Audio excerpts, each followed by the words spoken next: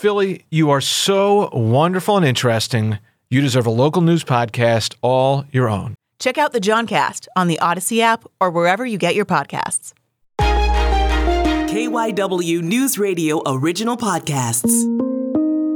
This is KYW News Radio In Depth. I'm Matt Leon.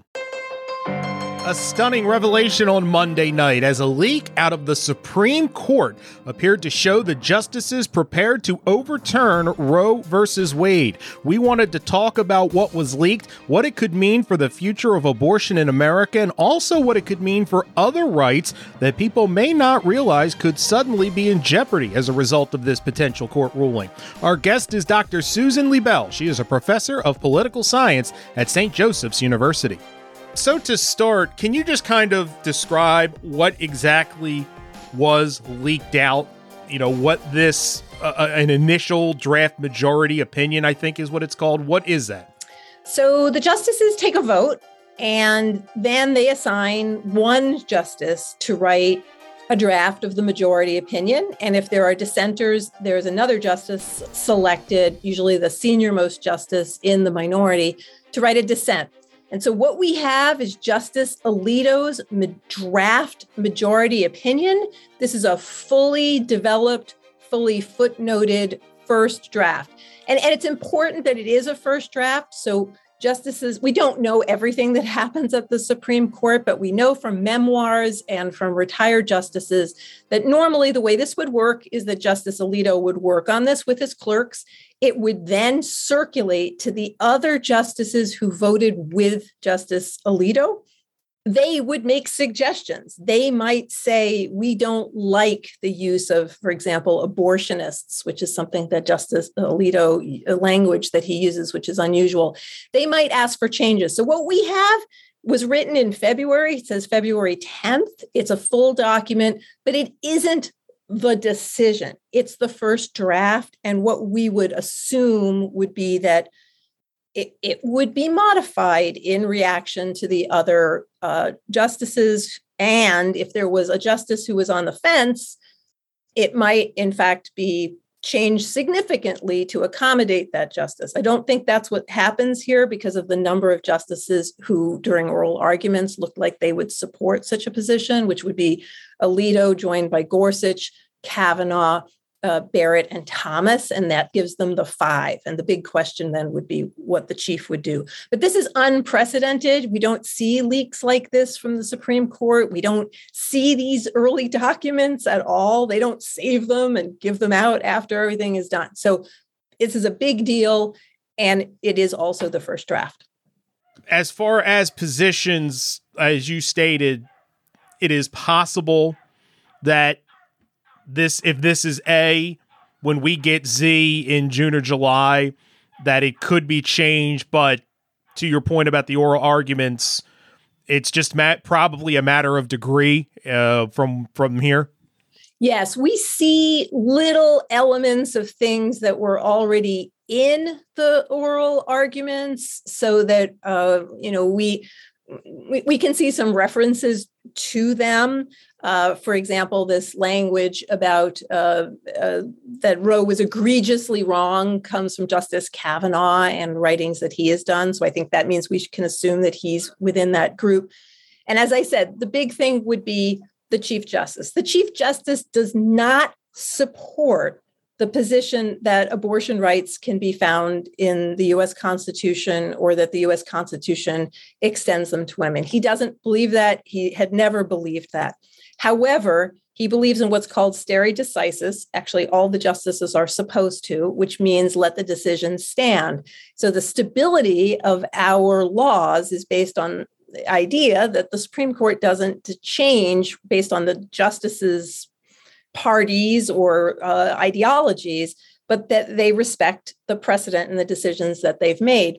So in the past, what we've seen is the same law come out of 2 different states over the course of a very short period of time. And we've seen Justice Roberts express what we know to be his view, which is, I think this law is constitutional. You can absolutely restrict abortion in this circumstance. He was outvoted. 2 years later, when the exact same law came up from another state, he voted with the position that he had initially opposed, because he believes more in stare decisis than his particular view on abortion rights. So it will be very important and interesting to see where he goes, but he doesn't have the decisive vote because there are 5 clear votes to overturn Roe v. Wade already on the court. And just I probably should have mentioned this at the beginning. The kind of the basis of this is that Mississippi case, correct? Yeah, Dobbs versus Jackson Women's Health Organization, and that case changes the approach that we've had to viability. Viability is when the fetus can exist outside of the womb. It's roughly around 23 to 24 weeks. But this Mississippi law said no abortion after 15 weeks. So that would mean before the well before the fetus is viable. So that's the original case. So we're looking at the line as to when human life can be declared, or are we regulating health? All of those decisions were part of the original case. So let's go for a minute and let's assume that we get some version of this when the final decision is announced and Roe versus Wade is overturned. Then we live in a country where every state has its own set of abortion laws, correct? Yeah. So right now, depending on the state that you're listening to this show from, you have different laws governing your rights. So, some states have, as part of their state constitutions or their state laws, protection for access to birth control, access to abortion. And those state laws are unchanged no matter what this decision says. But there are other states that have what are called trigger laws. Those are laws that are sort of waiting. And if the court overturns Roe v. Wade, those trigger bans will go into effect immediately. So states like Idaho, Utah, Wyoming, North Dakota, South Dakota, Texas, Oklahoma, Louisiana, Mississippi, Tennessee, Kansas, Missouri, and Arkansas, all of those places have trigger bans that are already in place. Other states, have legislatures that might be open to changing the laws if Roe v. Wade is overturned. So we have a set of states, a significant set of states that would it happens the day that the court makes the decision. And then we have others who would change their laws. And then we have many states that are shoring up their laws. California is saying, for example, they'll make their laws even stronger. And I think something about this, a lot of what is at stake here, yes, it's abortion, a woman's right to choose. But I think people need to understand that kind of the foundation for what the majority justices are doing here, you could see a lot of other rights eventually be clawed back, kind of using the thought process here. Am I being too alarmist? Am I not presenting it correctly?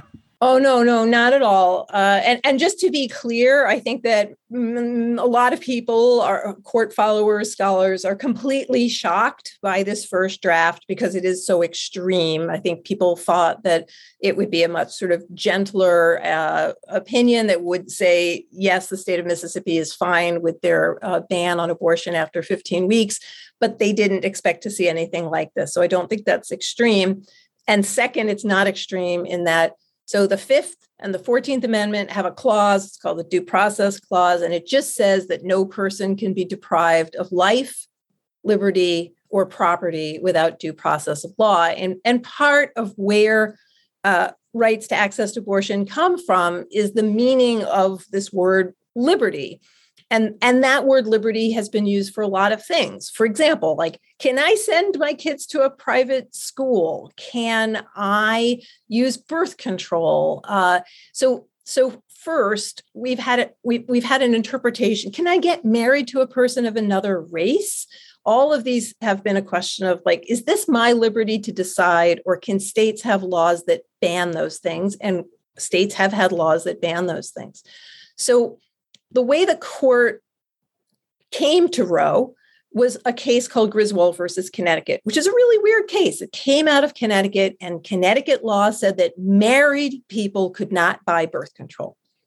Married people could not buy birth control. It came to the court, and the court had to decide, like, how do we explain that you do have a right to access to birth control? And Justice Douglas, there was a lot of opinions. Justice Douglas's prevailed, and it said, if we read the whole Constitution, what we get is a certain kind of respect for privacy, even though the Constitution doesn't use that word. So elements of the Fourth Amendment, you can't come into my house and search things. Elements of the First Amendment, freedom of association, all these things protect my marriage and whether or not I'm going to use birth control or I'm going to have children. And it was that decision, Griswold, that Roe was based upon. It was an expansion of that idea that the state can't reach too far into your private life. And this is fancy. It's called substantive due process. It has protected marriage equality, for example. So again, when Loving was passed, many states banned the marriage of a Black and a white American. And the court overturned that as a liberty. They also depended on the Equal Protection Clause. Obergefell, the case that expanded that to same-sex marriage. So education of children, reproduction, birth control, consensual sodomy, all of those things are protected by the same line of reasoning that Alito is attacking, though he has a line in the decision that says, I am only talking about abortion and we're not going to touch anything else. Everyone knows that that is false, that's logically false. Once you say it doesn't work for one thing, it also means that you could ban birth control under exactly the same logic, or you could change rules for, again, other things. Education also doesn't appear in the Constitution.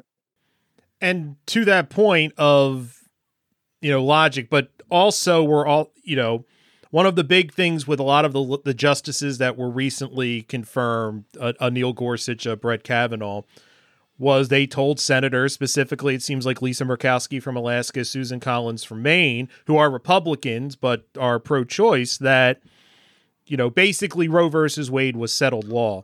And now it seems that, like, once they're in and the door is shut behind them, we weren't in the room. We don't know how it was presented. Maybe it was put forth and the senators kind of heard what they wanted to hear. But I guess my point is we had a lot of things kind of lining up here that make people lose faith in the Supreme Court. Look, I think that this is a huge, huge moment. During oral arguments, Breyer said something about subverting the court's legitimacy, that if they were to change their mind simply because President Trump added more justices to the Supreme Court, then that would show that the Supreme Court isn't a non-political institution that we should place a lot of faith in. And Justice Sotomayor has been the person quoted most. And if you will allow, she said, if people actually believe it's all political, how will we survive? How will the court survive? Will this institution survive the stench that this creates in the public perception that the constitutions and its reading are just political acts? And she went further to say the people in Mississippi talked about this. The sponsors said, we're doing it because we have new justices. And if that's the case, we would have to ask ourselves how we justify giving 9 unelected people the right to decide whether or not we have access to birth control or abortion, or the ability to educate our children in a private school, or to have the kind of sex we want to have with the people we want to have it with. And so I think this is why Justice Roberts matters so much. Justice Roberts is more conservative than Justice Alito. He's more thoughtful than Justice Alito. He's more everything than Justice Alito and more committed to his principles.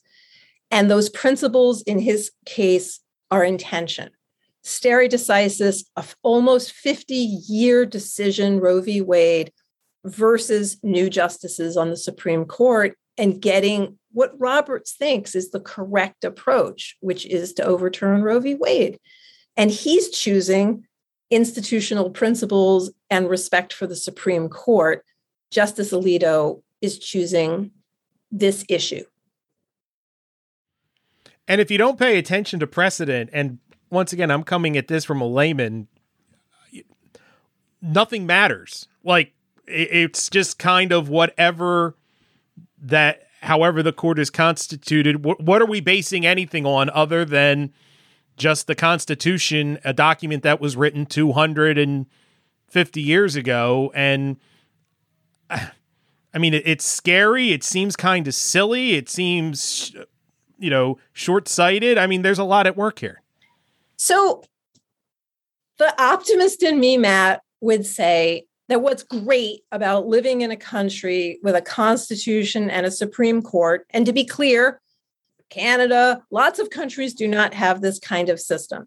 But what I've always found very appealing about our system is that we write out certain principles, and at moments when our elected officials act against those principles, we enforce them through people who do not have the same kind of election constraints. It's kind of like when I tell you, I'm only going to eat a cupcake, cut me off after that one, and I want the second one, and you stop me. The question is, have you helped me achieve my goals, or have you taken away my liberty? And one of the ways that the founders, the framers, all small letters, I don't like the big caps, the way they looked at this was, if in advance we say, let's have free speech, but then in the moment, we really want to ban speech that we hate. We want a bunch of people to sort of stop us. So in moments like when the Senate passed legislation against flag burning, the Supreme Court said, we hate flag burning. We really don't like this as an expression of free speech, but we have to protect it. So at its best, the Supreme Court really stops the more democratic parts of our system in its tracks and makes us think. Sometimes it pushes us to do things that people elected by majorities aren't willing to do, like overturning bans on interracial marriage, which were supported by many majorities in many states. And it was the Supreme Court that said, this is repugnant to our principles, even though you like it. So that's the best version. The worst version is, I think, what you're talking about. And if we get to the point in which we're simply playing politics and changing the rules every single time we have new justices, then we would then have to ask ourselves why we're keeping the court the way it is. And it would open the door to the arguments that are already out there for court reform, for expansion, or for mandatory retirements, to change the Constitution, to make this a group of people who are not as old, and also, for example, to take turns. So each president appoints 2 people as opposed to one president appointing 4, and then having a disproportionate effect on how we interpret rights that we did write out a long time ago, but maybe we still agree with the fundamental basis of them. That's it for this episode of KYW News Radio In Depth. You can listen to the podcast free anytime on the Odyssey app, and you can find it wherever you listen to your favorite shows. I'm Matt Leon, and we'll have another episode out soon.